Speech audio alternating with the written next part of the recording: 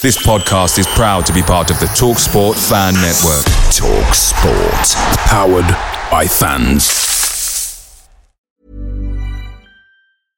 Hey, I'm Ryan Reynolds. At Mint Mobile, we like to do the opposite of what Big Wireless does. They charge you a lot, we charge you a little. So naturally, when they announced they'd be raising their prices due to inflation, we decided to deflate our prices due to not hating you. That's right. We're cutting the price of Mint Unlimited from $30 a month to just $15 a month. Give it a try at mintmobile.com/switch. $45 up front for 3 months plus taxes and fees. Promo rate for new customers for limited time. Unlimited more than 40 gigabytes per month. Slows full terms at mintmobile.com. The TalkSport Fan Network is proudly supported by McDelivery, bringing you the food you love.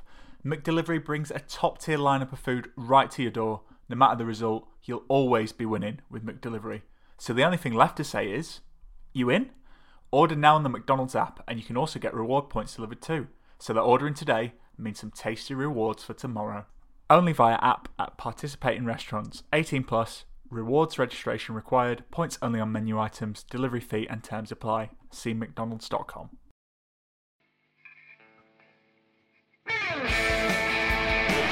Jepson's there, Billy in!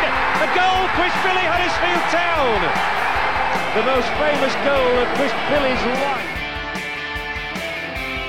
Is this the moment for Lee Fowler? It is! Take your place in Division 2, Huddersfield Town! Thank you. Champion Steve Simonson's boots now. He's missed! Steve Simonson clears the frame of the goal and collapses in a heap of tears. Huddersfield Town are promoted. Mustafa Schindler has a chance to write his name in Huddersfield Town legend. And he takes that chance!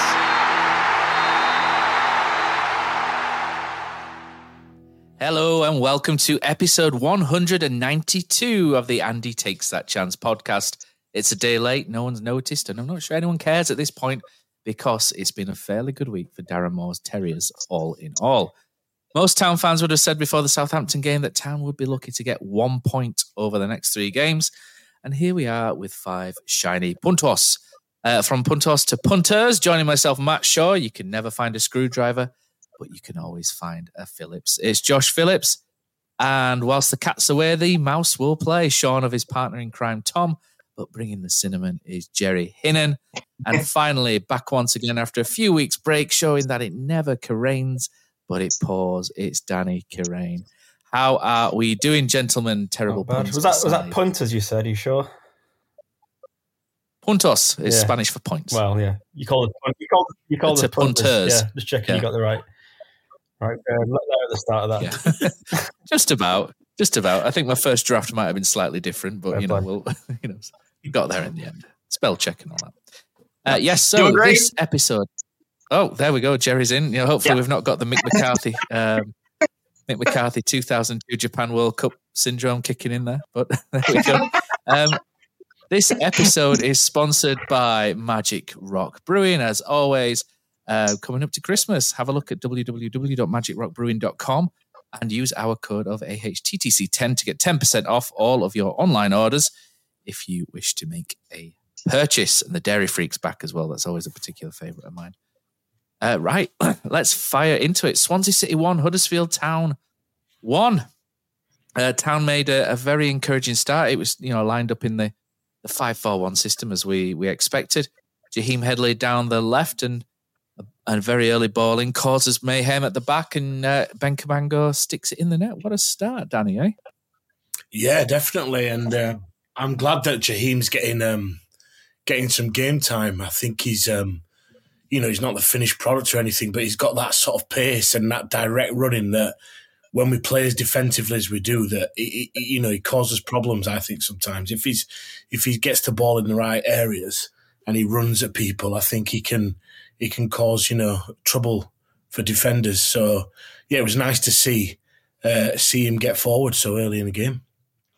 And then a bit fortunate there, Jerry Cabango sticking it in. I think Sorba was lurking back post, wasn't it? But these are the sort of the bits of luck that Huddersfield Town don't usually get. Yeah, Sorba was lurking. He was never getting to that ball. Like, Cabango could have left it alone. And I think, the keeper, I forget his name, the other defender there, one of them could have cleared it out pretty easily. I think Cabango probably clears it, 8 out of 10 times. Definitely a slice of luck. But to Danny's point, Town's last 2 goals have been basically Jaheim Headley gets on the ball, starts running at people, and things happen. The Bergzorg goal, obviously was a terrific finish from him, but that started with Headley deciding to try and dribble past 3 people and mostly doing it. Headley clearly, I think, is the sort of player who can make something out of nothing, as Danny alluded to. And if there was ever a team right now that needed players who can make something happen out of nothing, it's certainly this current Huddersfield Town squad.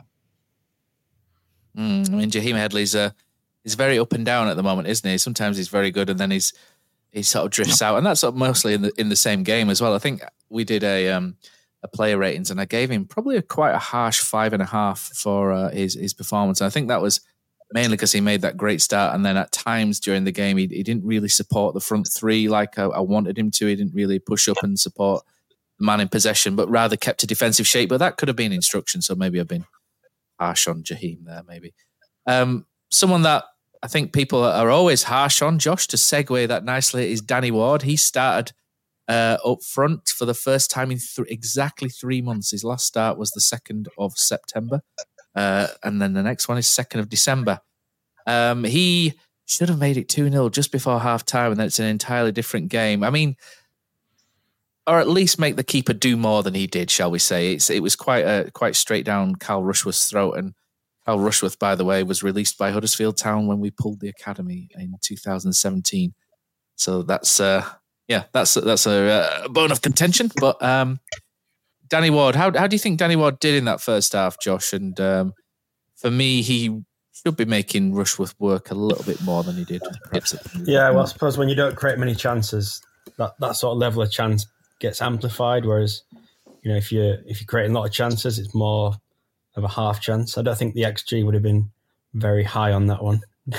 Not that ours is ever high, but he did all right. It's a tough job, and he's very isolated. First game back after a few months. But yeah, it's good to have sort of a proper striker, proper championship striker with proven.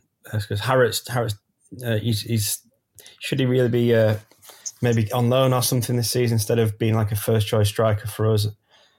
Having Danny Ward back is it's a good option, especially for this period of season until January when maybe things will happen. We might get someone else in, but it's very different playing on his own up front to how Bergzorg does it. So yeah, it was good to have him back, but nothing more than just a all right performance. Yeah, it felt a little bit to me like he and Bergzorg had their roles switched from the way we would naturally hope to have them. We had Bergzorg on to try and kill off the game at the end, where we really kind of need that target up front to take the ball down and settle it.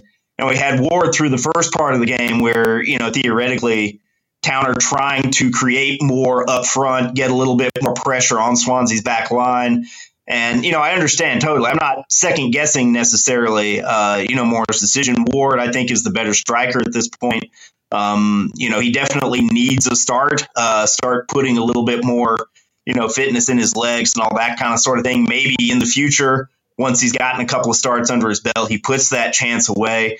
But at the same time, it just felt a little bit like at the end of the game, I wanted Ward out there to help settle things down. And at the beginning of the game, I wanted Bergzorg there to create a little bit more chaos in the Swansea back line. It's just kind of a little bit of a backwards juxtaposition. But when you've had injuries, you've had guys in and out of the squad, you don't have a lot of options. That's the sort of thing that happens.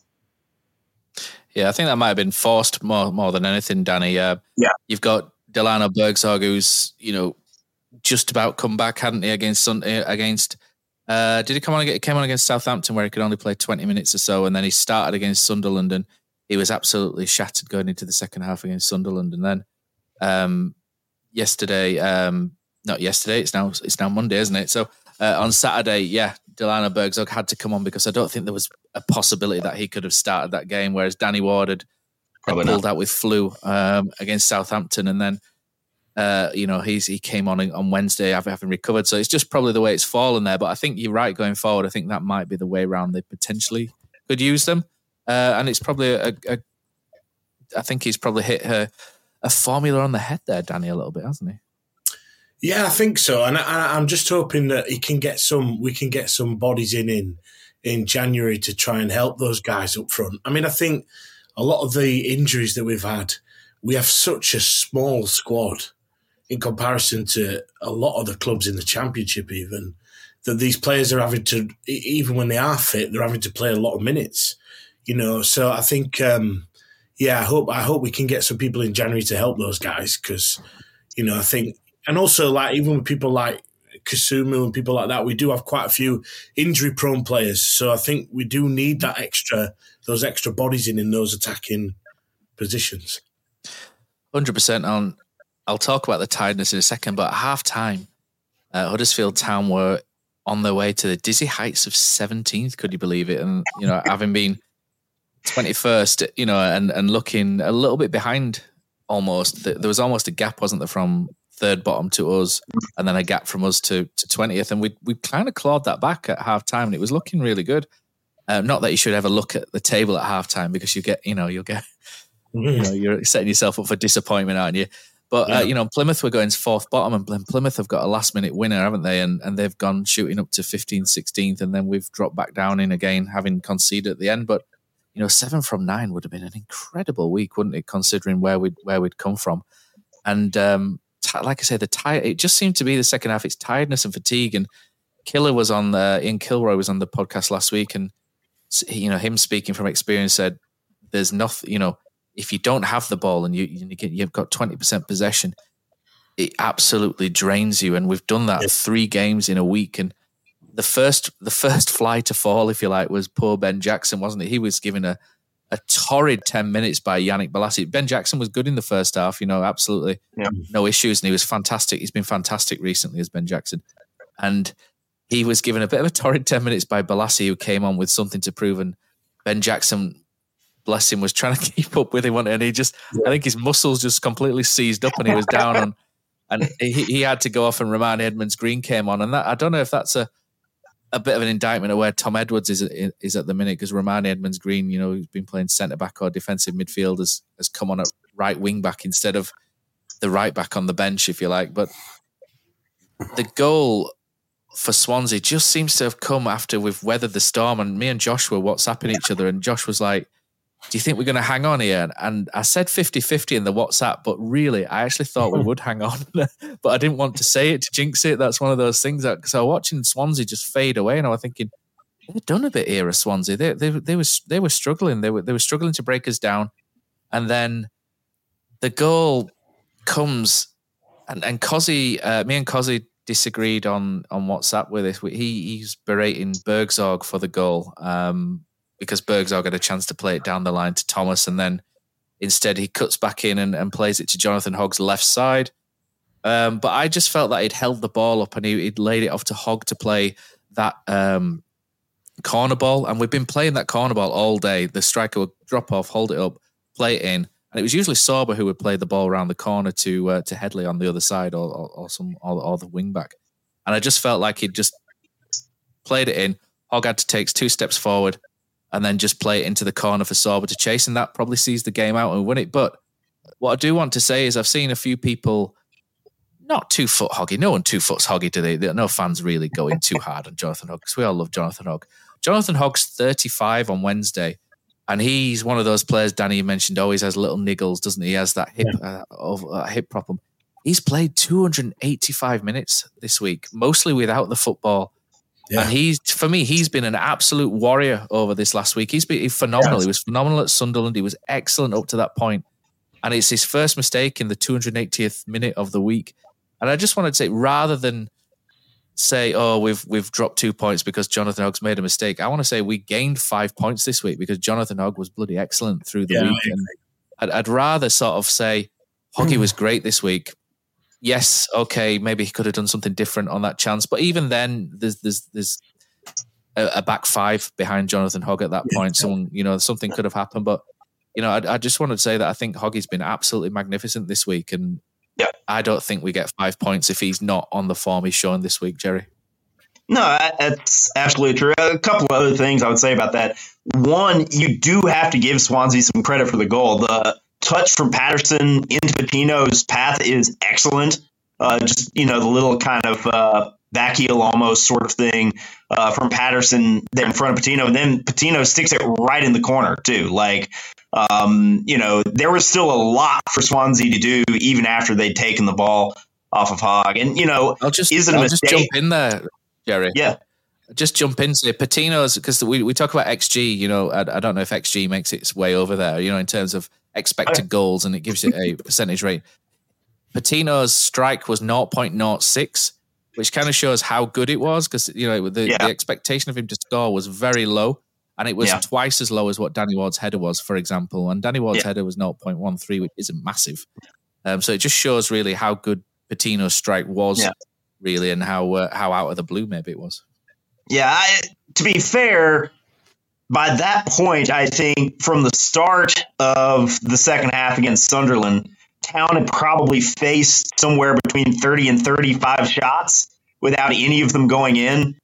Eventually, if you give your opponent that many, even 0.06 shots, eventually one of them goes in the net, right? So full credit to Patino at the same time. You just can't give up as many shots as Town did over the course of those two games and expect every single one of them to be kept out. And, full credit to Maxwell and, Pearson and Hellick and Hogg, all those guys in the back had a phenomenal week. They were absolutely outstanding. I totally agree with you about Hogg. That's the sort of error that Hogg doesn't make if he hasn't played 285 minutes in the space of a week at Sunderland, at Swansea. It's just a matter of he does not see the defender on him right there, right? He's turning, he doesn't see him. And I don't know if he didn't get a shout or just heard it late, but, we talk about it's not just physical fatigue when you've played 285 minutes over the course of a week. It's mental fatigue. And I think if it's even earlier in the game, maybe even earlier in the second half, I think Hogg is aware that player's there, gets the ball under control, makes the play, and they see out, the win. But I'm totally with you, Matt. That's the sort of thing that happens when you have players who can't rotate out, who can't sit, and take a night off because there's just nobody to replace them, right? Even with Kasumu healthy, we don't have Wiles, we don't have Rudoni. Edmonds Green, I don't think is really the sort of player where you say, okay, we're going to stick you as one of two midfielders in the middle of this 3-4-3, 5-4-1, whatever. I think that's not his role. If you've got a three-man midfield, okay, maybe we talk about bringing in Edmonds Green. But if we're talking about just this sort of, two midfielder system in the middle of this 3-4-3, 5-4-1, it's got to be Hogg and Kasumu. I don't think Moore has any other options to put there. And the result is that Hogg has to play every single minute. And, I think you're absolutely right, Matt. The result of that is that Town got 5 points from all those minutes, but it also meant that Town didn't quite get the 7 points either.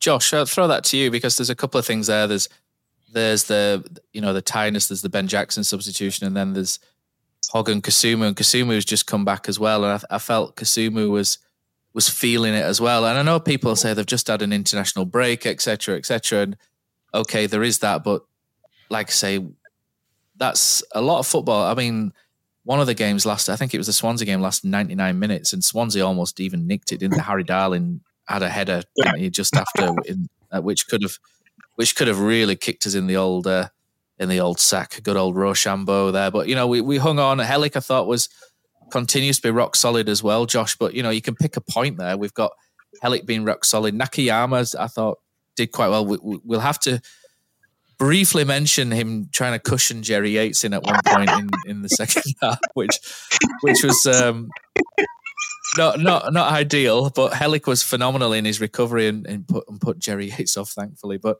other than that, we look at you look at the stats, and 9 clearances from Nakayama, the most clearances out of anybody in the team, and that went under the radar, I think, a little bit. Stephen Chicken, if you read We Are Terriers, I think everyone should subscribe to that as I posted on Twitter. Keep the town news ticking by backing the chicken, etc.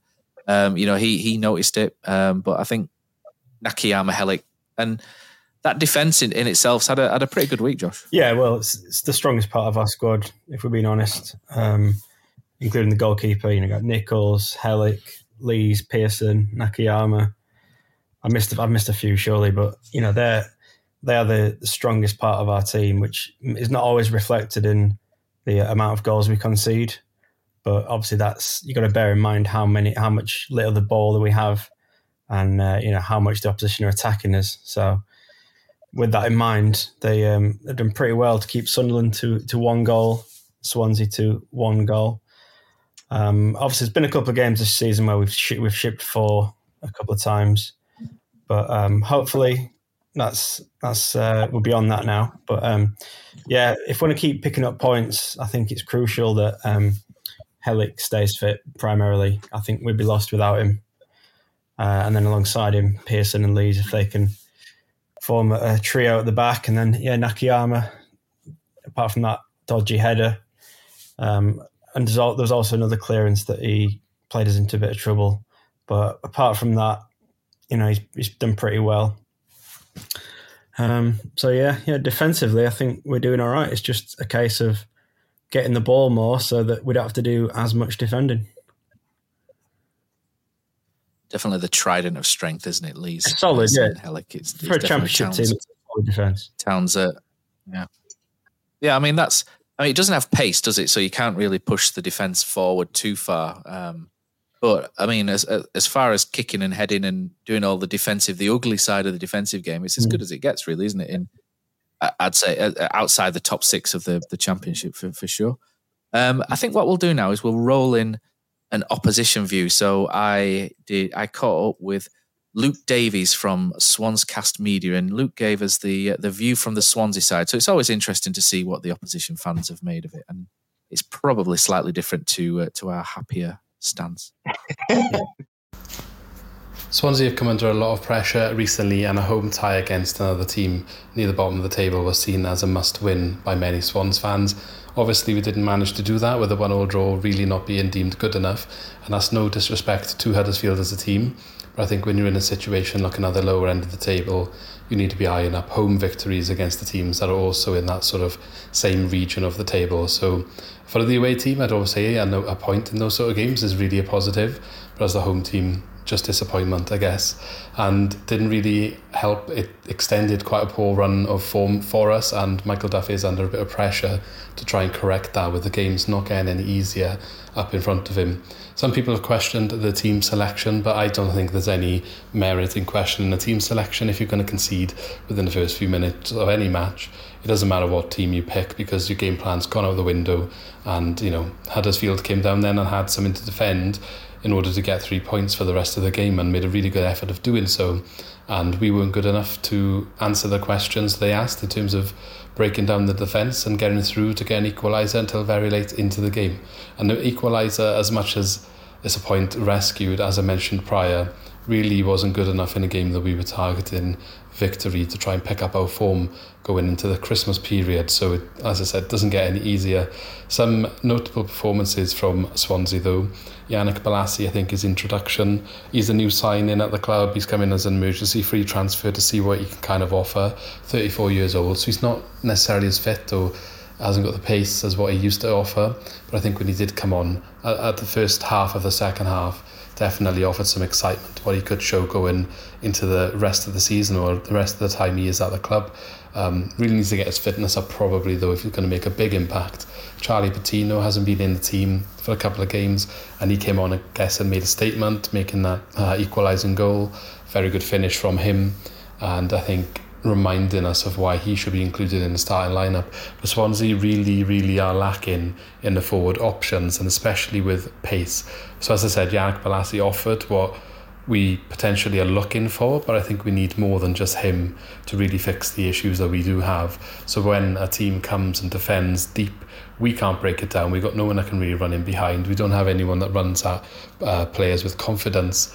And that's why when Bolasie came on, it was so exciting, because he kind of did those things for a brief period.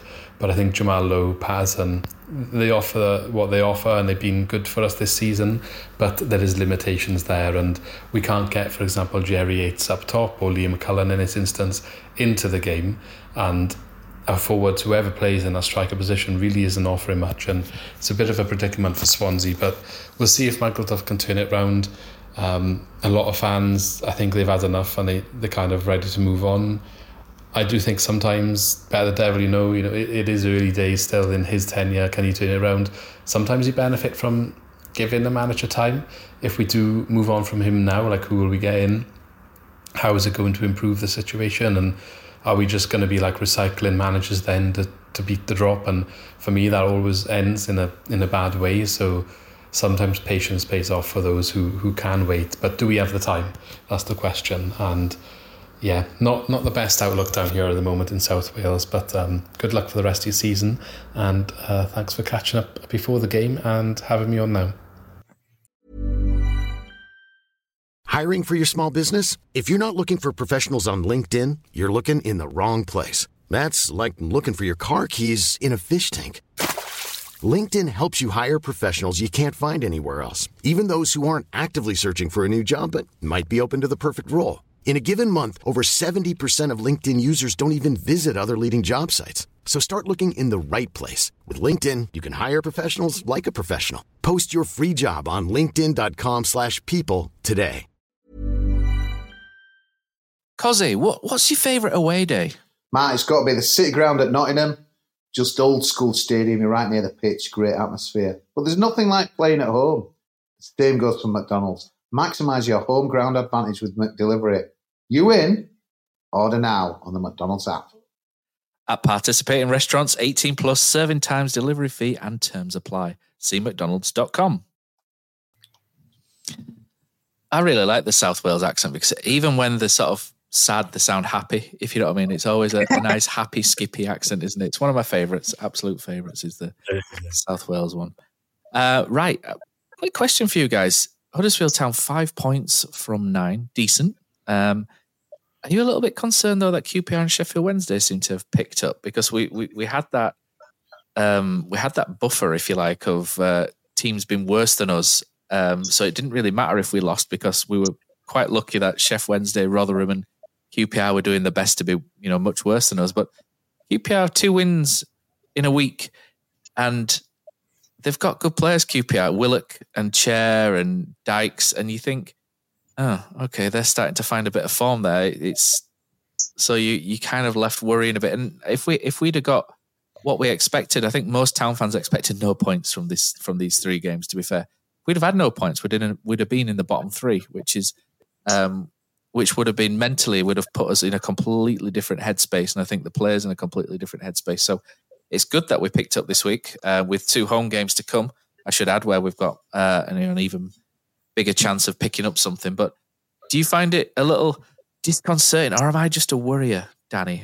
Do I just worry over no reason, or do I look at QPR and are you thinking, oh shit, they're starting to do all right?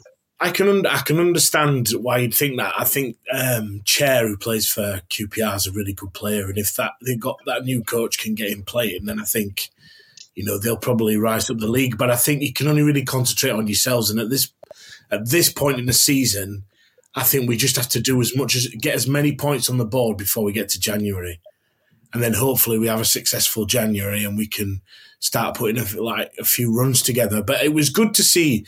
It was good to see the players this week. I feel more. Last time I was on, I think it was after the Leeds game, so it's a different feeling from. What a time to come on, eh? It's a different feeling after those 3 games that we've had this week, and you can tell that the players are really working hard and working for him. And I think that there's a good spirit, I think. I think you've got good professionals, like you said, those defenders that we've got, like Hellick and Pearson, Lees. Then you've got Hogg and Kusumu coming back. I mean, I just pray to God that he stays fit because he seems to get an injury all the time. So they need to wrap him up in cotton wool. But I think there's the makings of a decent little championship outfit if we can get some attacking players in. But we really do, in January, need to be backed properly. But I know what you mean. I feel like QPR, they've got those players that they could go on and run. So, but what can you do? We can't affect any of it, to be fair. So there's no point worrying about it. Yeah. Josh, you were kind of fidgeting during that. You had something to say. But, I don't see QPR going down, to be honest. I'm looking at Plymouth. They had a good start, so they're maybe a little bit ahead of where they might end up. Millwall, Stoke are bad. Birmingham, Rooney, they'll probably get rid of him soon if he carries on like this. So, on the other hand, the teams above us seem a lot closer now, and if we can win on Saturday, things will be looking pretty different on the table. But I think Rotherham and Sheffield Wednesday, I can't see either of them getting out of it. But yeah, I think Plymouth would be my pick for the third spot. Yeah, I was quite happy in a low key kind of way because I know Danny Cadamartri a little bit, and I've coached his son Bailey just a little bit as well. So it was nice to see his lad score for Sheffield Wednesday. So that was quite a nice moment as well for Sheffield Wednesday. But hopefully there's not many more. Hopefully he has lots of nice moments, but not so many for Sheffield Wednesday because I don't want to land us into trouble. But go on, Jerry. Yeah, I was going to say I would be more worried about QPR specifically, to a lesser extent Rotherham and Wednesday, a few weeks ago when it felt like the rest of the division had left. You mentioned that gap between Town and 20th. It felt like the rest of the pack had moved off, and it was kind of four teams battling to see which one of the four would stay up. And the rest of the pack has come back. And in fact, like Town, there are fewer points between Town and Birmingham in 15th. There's 3 points behind Town there, and between Town and the drop zone right now, which is 4. We're 4 ahead of QPR in 22nd, but we're only 3 behind Birmingham in 15th. So, just the fact that there's now so many teams in this mix where we only have to have, 1 or 2 of them really drop off here, over the latter part of the season after the, January window. There's so many more candidates, right? Like it's not 4 teams and only one of them is going to get out anymore. Like now it's this big bushel of teams. And, the other thing is just Town, to me, this past week, for the first time under Moore since, maybe the Ipswich, draw very early on, looked like a team that shouldn't have to worry week in, week out about relegation. Like this looks like a team that should be able to grind out results. They're not going to go out there and win games 3-0. Like they're not going to be able to do that.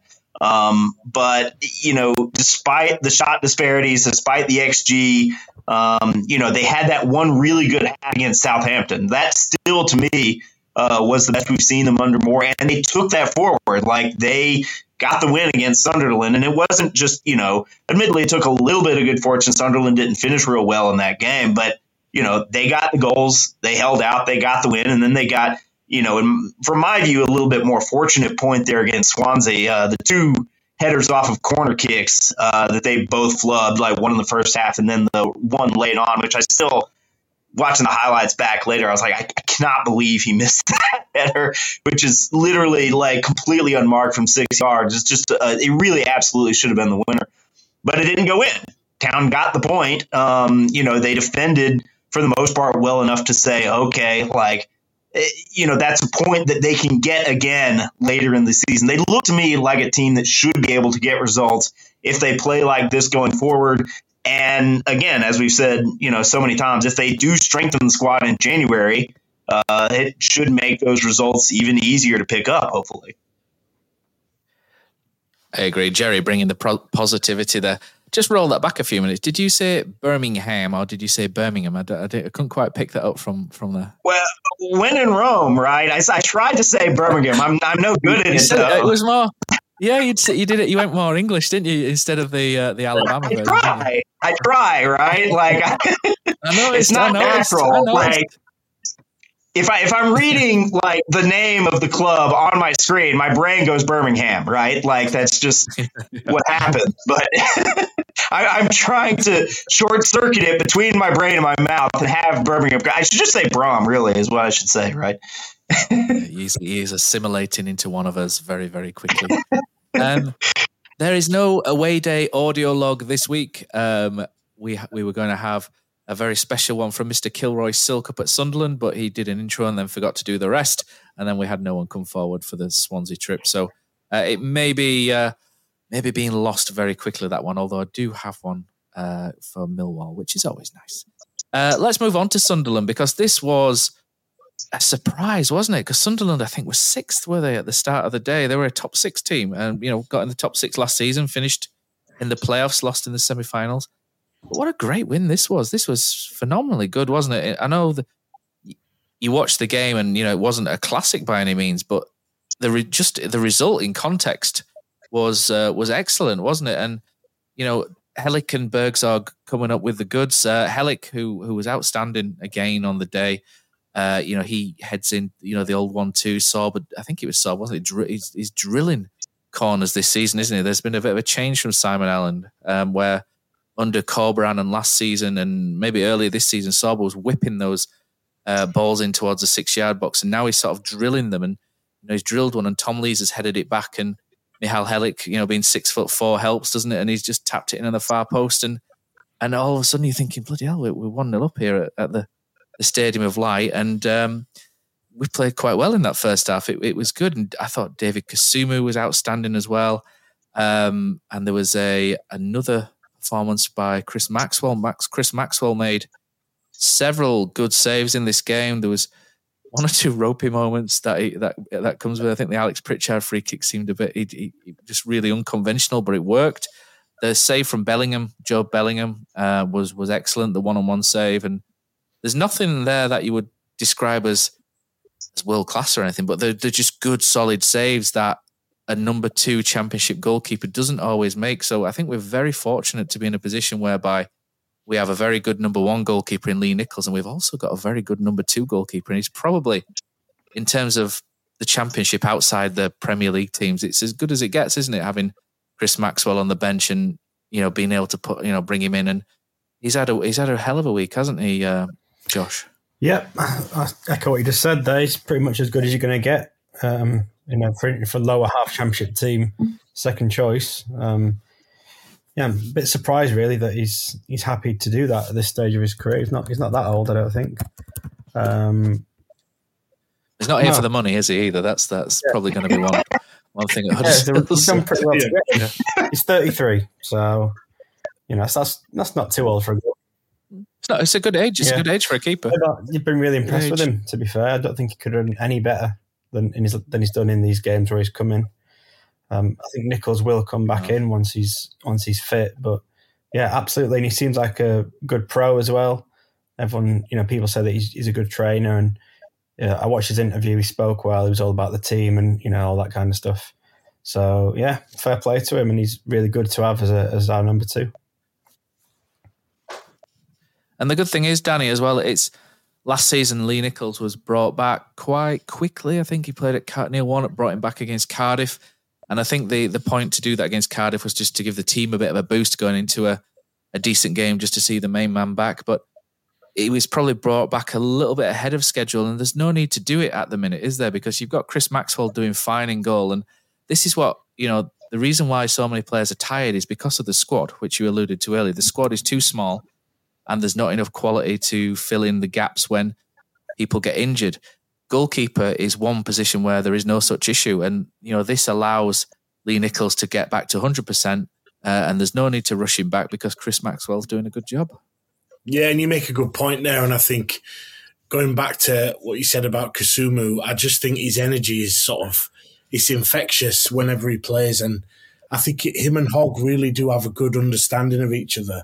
I think he improves Hogg and Hogg improves him. And I don't think you always get that. Sometimes you get because I don't think Wiles has found that with anybody yet in the team.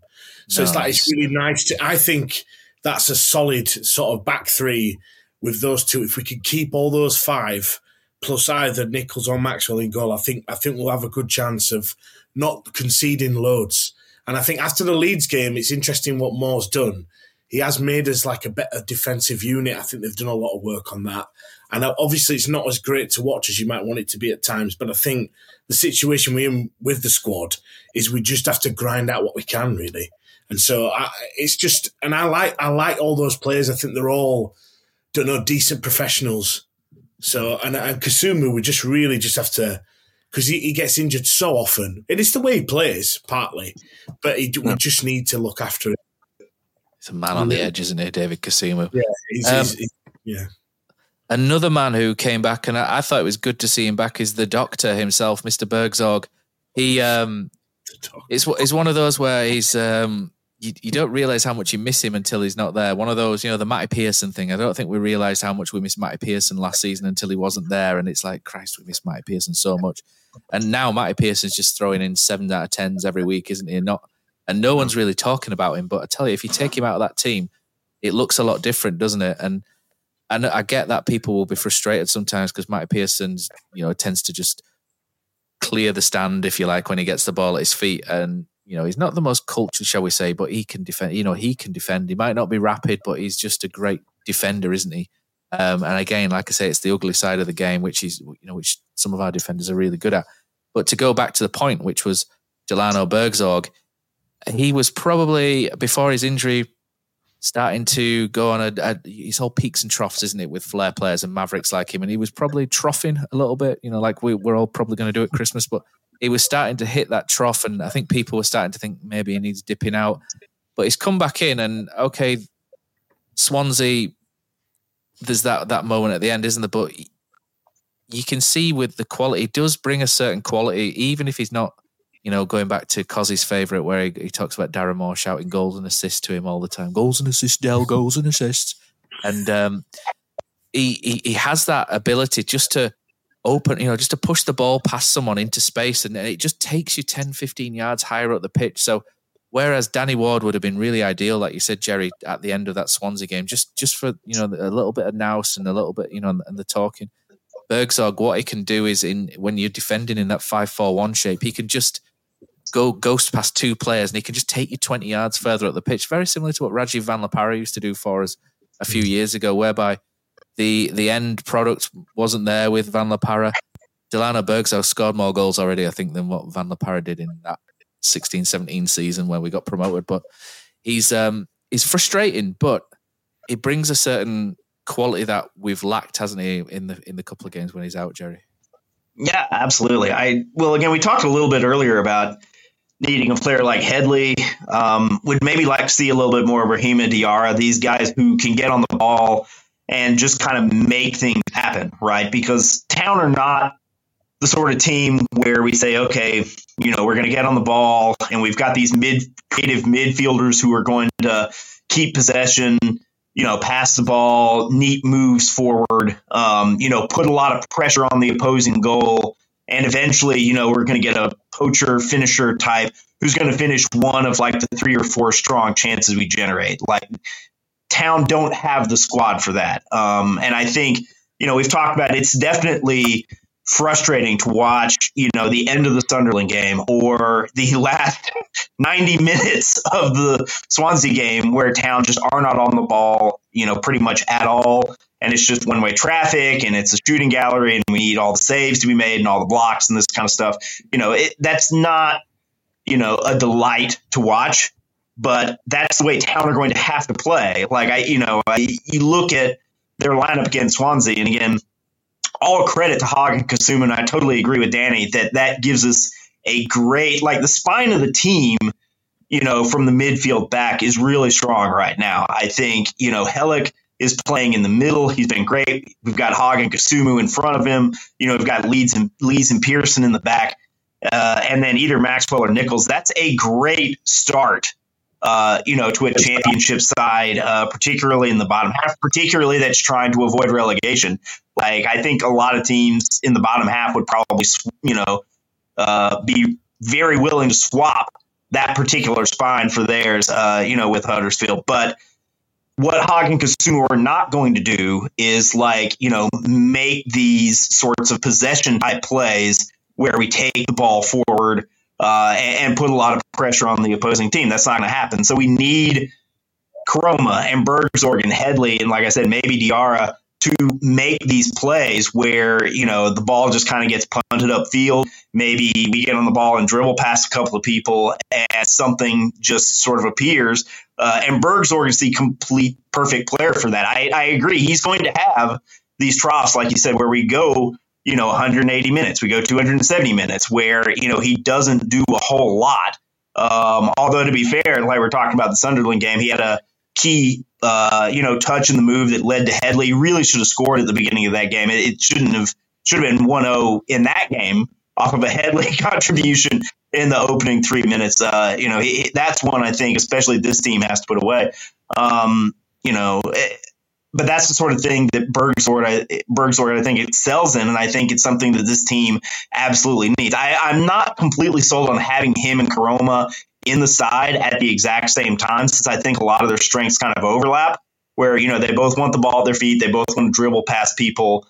I don't know about having both of them on the field at the same time, but I definitely think both of them bring something to the squad that the squad desperately needs. 100%.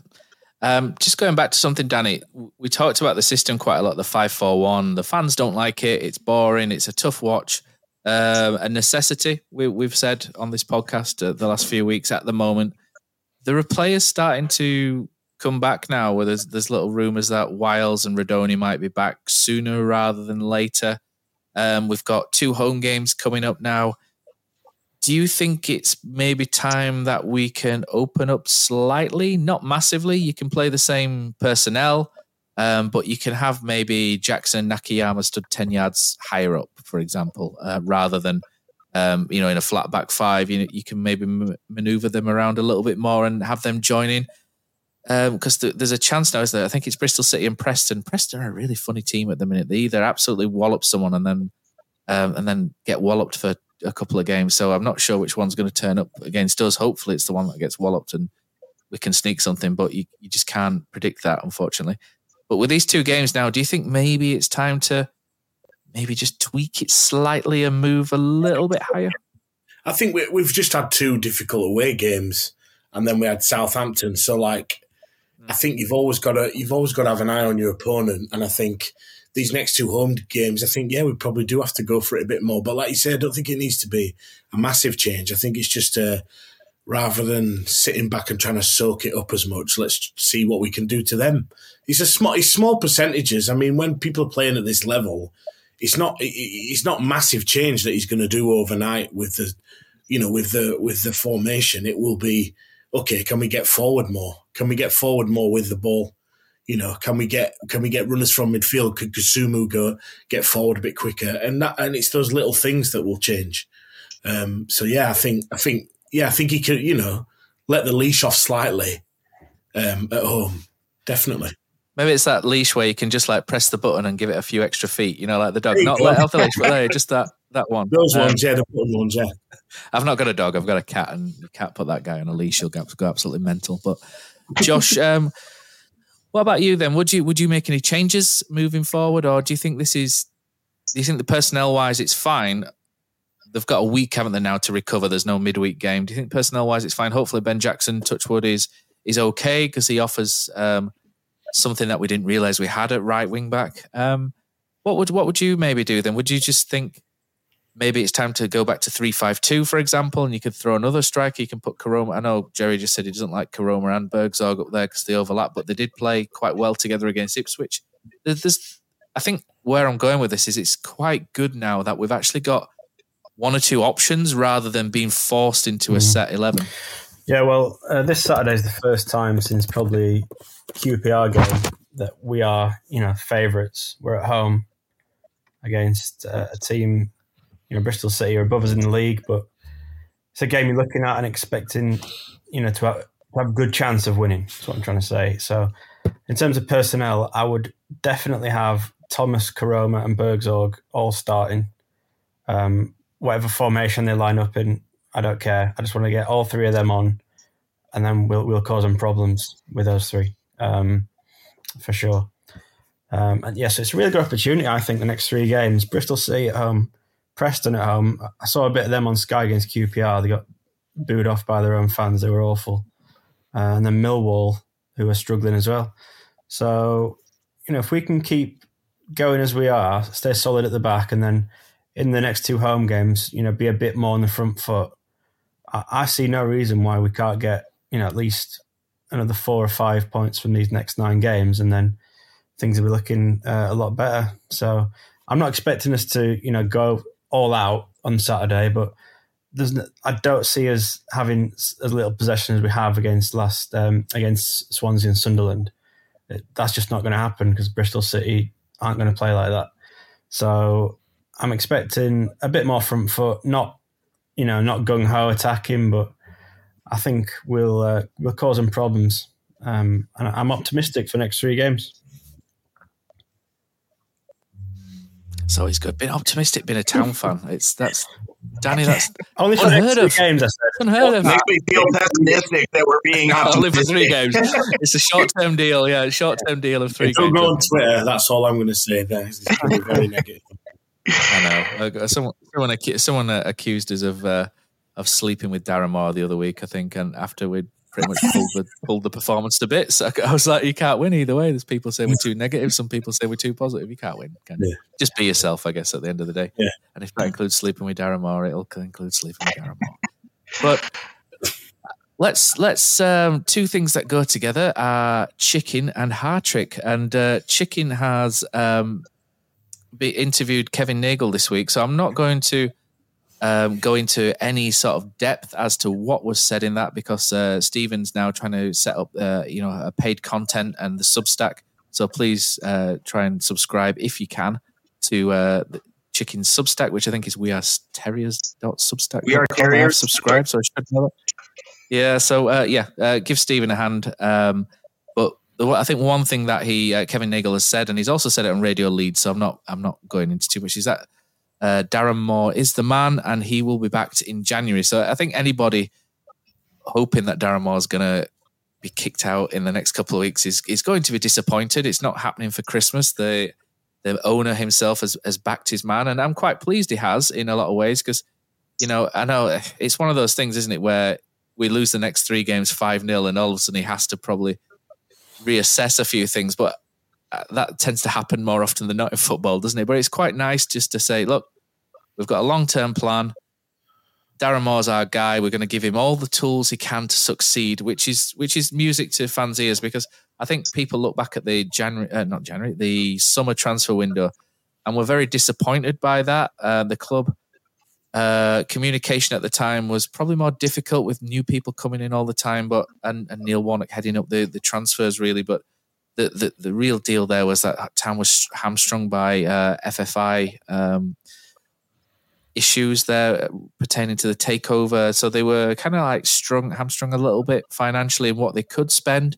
It's not that they didn't want to spend per se, but they couldn't as per the terms of the takeover. So, I think people need to cut Mr. Nagel a little bit of slack on that one. But coming up now is the winter window, which is notoriously difficult to get good players in, isn't it? But we did manage this in 2020, or was it 2020 when Danny Cowley, 2019-20 was it? I can't remember, I'm getting my years mixed up now, or maybe 2018-19.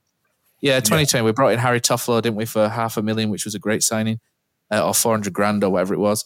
Emil Smith-Rowe came on loan, Premier League player, and did very well in the bursts that he played, and Jonas Lussell joined us as well, didn't he, at the end of that window to solidify the goalkeeping option. So we have a precedent before where we have done well in January, so we're hoping for something similar. And it is good that the owner is planning on backing Darren Moore, and hopefully the expectation level will be set quite early, because I think different fans have different perceptions of what backing a manager means, don't they? I think some people I think have probably, you look at, we'll talk about Man City in a little bit, but Man City, Chelsea, and see the money they're throwing around. And I don't think any Huddersfield fan expects millions upon millions in 8-year contracts to circumvent FFP, allegedly. So I don't think anyone kind of expects Town to be doing anything crazy like that, but a little bit here and there, and some nice loans here and there, I think is what Town fans expect. And hopefully Town fans will get it, because I think with the squad the way it is, we're still going to have 5 months or so, 5 months, 5 and a bit months left of the season. Come January, there's going to be injuries, there's going to be all sorts of twists and turns, and Town are going to need as good a squad as possible, because especially if QPR are picking up, Rotherham are yet to name their next manager, although apparently Nathan Jones has said no today. So I thought that was relatively good news, to be honest.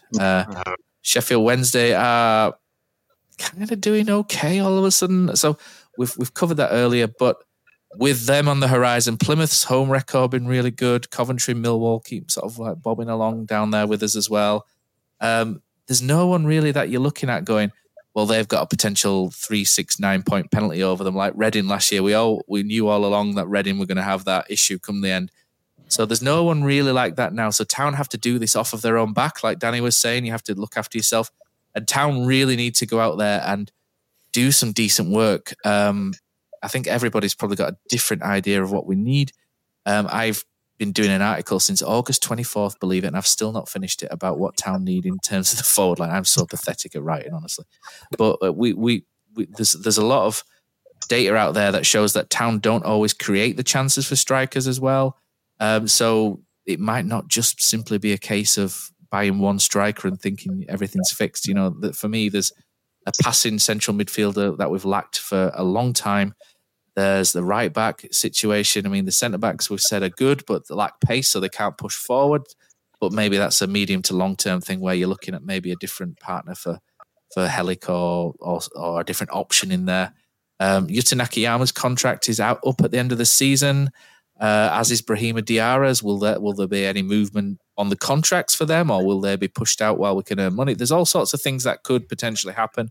It could potentially be a really busy one as well. And obviously Town are bringing back the academy as well. Will they look to bring in some academy players? And, it's quite exciting really when, there's nothing like the dopamine hit of a transfer window, is there, when your club's signing footballers? And there's a lot that could go on. And, I've talked there for a couple of minutes, Jerry, but it's quite exciting for a fan, isn't it, to think that something bigger, better could be over the horizon, and that man in the red cape could come in whisking and save our season and fly away in come May.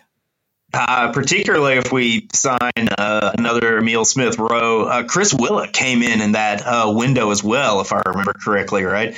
You look back on that, this is beside the point, but you look back on that squad that the Cowleys had at the end of that year where they had Smith-Rowe and they had Willock and a lot of other very good players. And you kind of wonder why they managed to leave it quite late to guarantee that they weren't going down. But yeah, there's two things about, this particular transfer window, which is, yes, I am hoping that we maybe get that, shot of dopamine that you mentioned kind of signing where it's like, oh, they spent a lot of money on this guy. Like, this is, a statement sort of signing, right? Where Nagel says, yes, we are going to make some serious investment. Wiles was kind of like halfway there, maybe some measure of that. But the fact that everybody knew we needed another central striker. We all knew that Danny Ward was going to miss time. We all knew,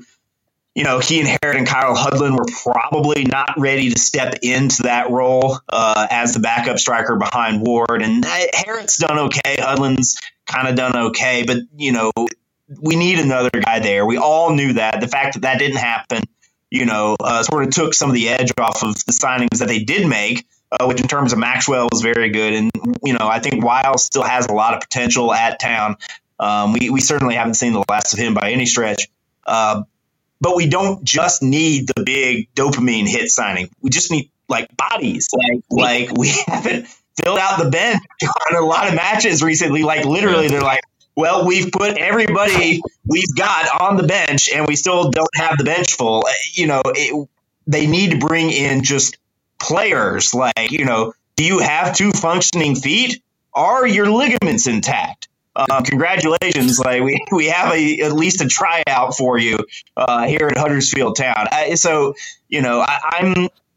that's the sort of thing that I can't say I'm excited about, but I'm excited about the idea that maybe we can rotate the squad a little bit, that we can have players on the bench who can come in and do a job, hopefully for 20, 30 minutes, maybe give Jonathan Hogg a break, maybe give Delano Bergstorg a break, maybe, and I know this sounds completely crazy, but not play Matty Pearson, Michael Hellick, and Tom Lees 95 minutes every single, week.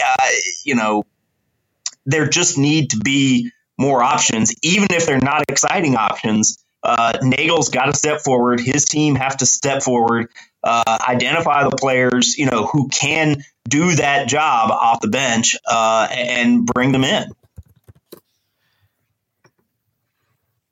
I was hoping someone would pick that up, but yeah, I think he's I was just going to say as well, I hope that we do some of the business earlier in January than wait till the very end, where we're scrabbling around at the end, which is what we've done in the last few windows, and that they've got some people lined up anyway, whether they're short-term deals or loans, just so that we have that little bit of a lift in early January, and we're not all waiting, because you lose a month then with new players, another month where we've still got the small squad. So, and I know that's not always in your hands because it's up to players when they come and agents, and they'll be looking for other deals. But I think knowing since the summer how important this window is going to be, it's going to be a real measure of what they're doing behind the scenes as to how organised they are with this window. And if they don't bring people in early in January, I think that's when the fans will get angry.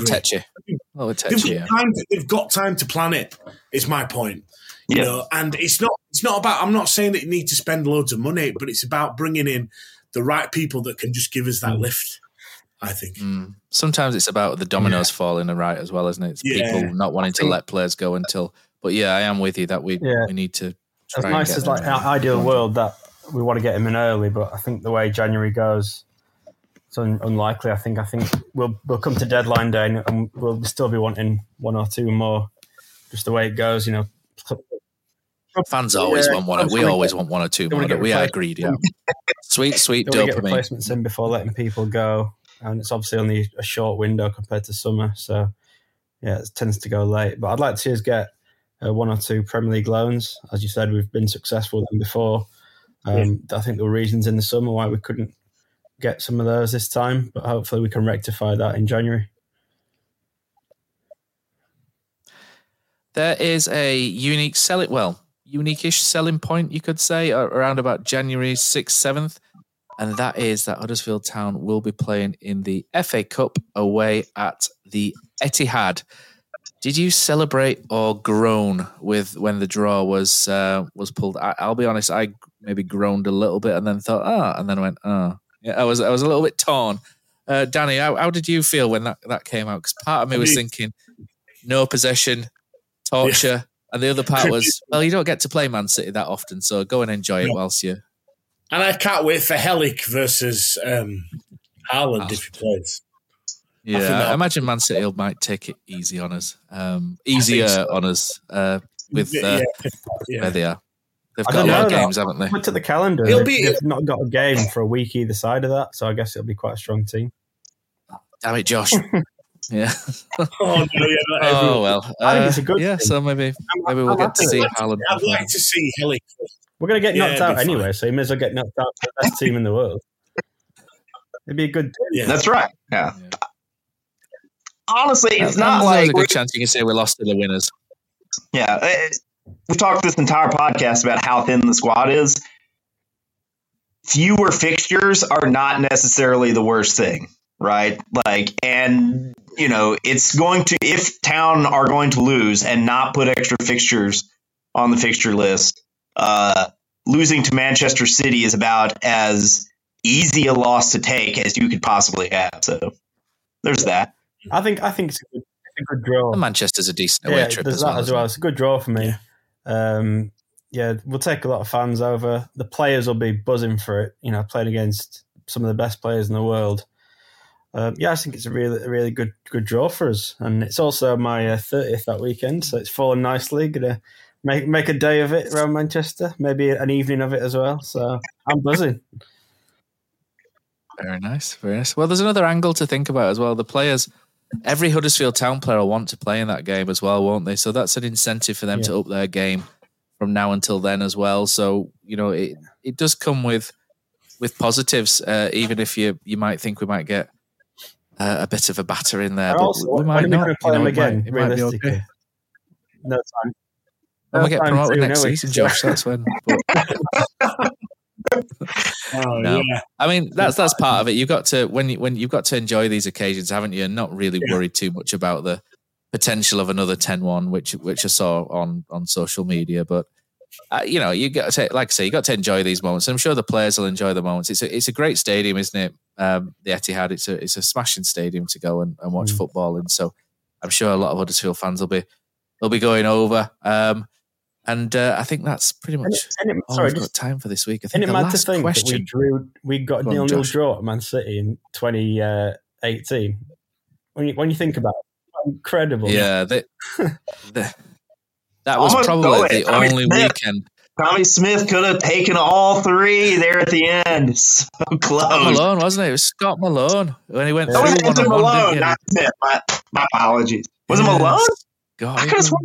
Yeah, Scott Malone went through, and he thought he was going to win it, and he just bobbled in into the queue. But he made up for it at Chelsea at the sort of following Wednesday, didn't he? With winning that free kick to take the pressure off, did Scott Malone right at the end, at Chelsea. So Scotty Malone, what a player! Wow, what a one season player for us, fantastic. But so I think that's it. But I think the last question I would say, we've got January coming up, and obviously we're hoping for signings galore. But the question is, Jordan Rhodes, for you three, would you or would you not bring him back as an option? Not saying start him every week for Huddersfield Town, but as a bench option to throw on when you maybe needing a goal, chasing the game. Maybe Jordan could get that 100th goal for Huddersfield Town. Who knows, between January and May. What do you reckon? Because he's doing quite well at Blackpool. He's sharp. He's scoring goals. Mentally, he's in a good place. Obviously, League One's a bit more difficult than... Well, League One's not as... Sorry, Championship's more difficult than League One. So I think there are pros and cons. Would you? I think everyone's kind of going, what do you reckon, Danny? Would you bring him back? I don't know if we create enough chances the way we play at the moment for him. And it's not like he creates any himself, so I'm not sure. I mean... He's always a great option because he can still finish.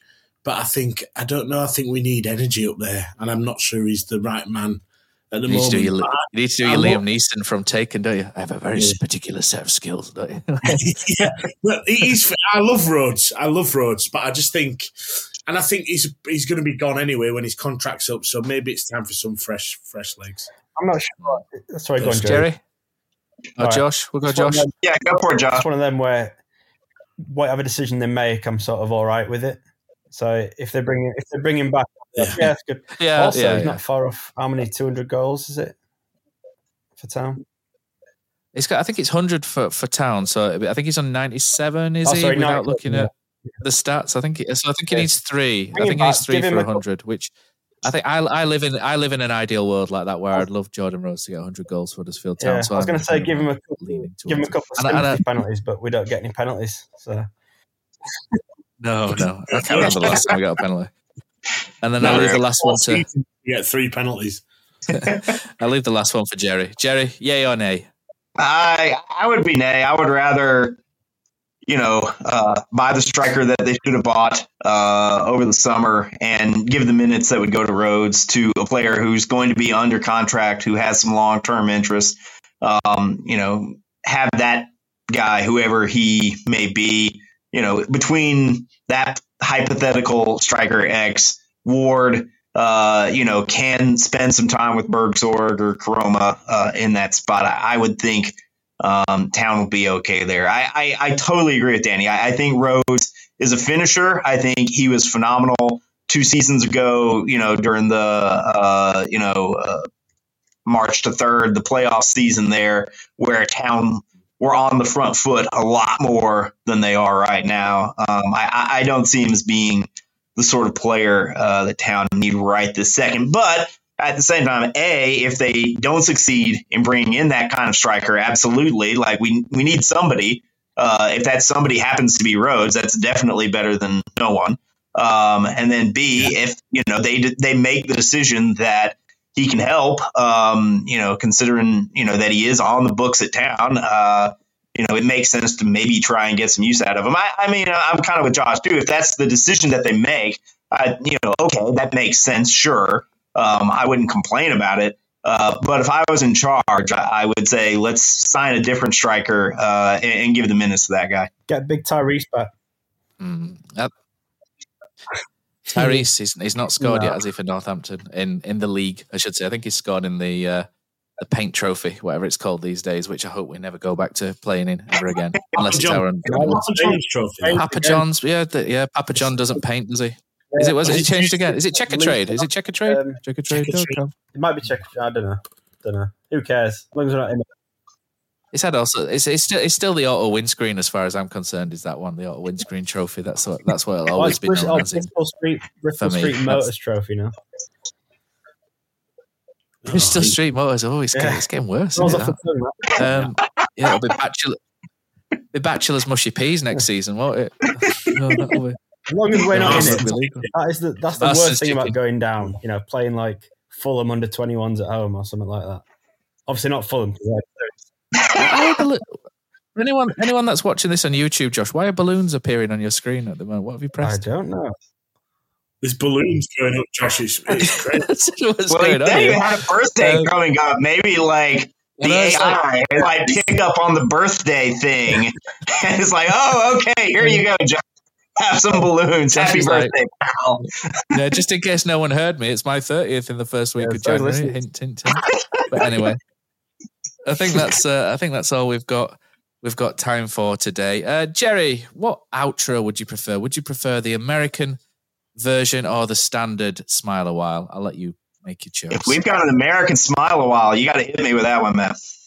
It's not an American Smile a While. It's Adam Jarrell of The Offensive podcast has done a Dean Hoyle singing in an American kind of, I think it's Kids in America. We'll go with that. The Kids in America. Yeah, I would love to hear that, Matt. Let's do it. Okay. That's great. Thanks for listening this week. Sorry it was a day late, but I'm sure you've coped fine. Looking down a dirty old window, down below on Bradley Mills Road, the cars rush around. I'm packing my things and I'll leave the ground. Thursday morning, everyone's reading that it's time for a Huddersfield ownership turnaround. I no longer own Huddersfield Town. Up the town. Americans are with you. Up the town. What may continue. Huddersfield Town America. Huddersfield Town America. Everybody in the arts know what Huddersfield Town. Na na na na na na na. Na na na na na na. Hey. Na na na na na na na. Na na na na na na. 40 million fucking quid. Plus another 6 to get us to the end of this bastard season. Fucking hell. I've spent a fucking shitload. What's that in dollars, lads? Hey, you lot, hey up. Howdy, yeehaw, y'all. Hey, aluminum, faucet, junior high, pee-wee soccer, diapers, spelling the word colour with no U in it. Jesse Marsh, actually no, fuck that, we're not having him.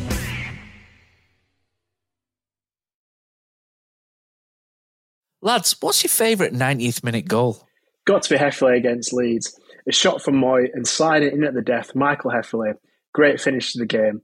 Shared with my family, only made better by ordering McDonald's via McDelivery afterwards. 3 points, McNugget share box, spot on. Order McDelivery now via the McDonald's app. You in. At participating restaurants, 18 plus, serving times, delivery fee and terms apply. See mcdonalds.com.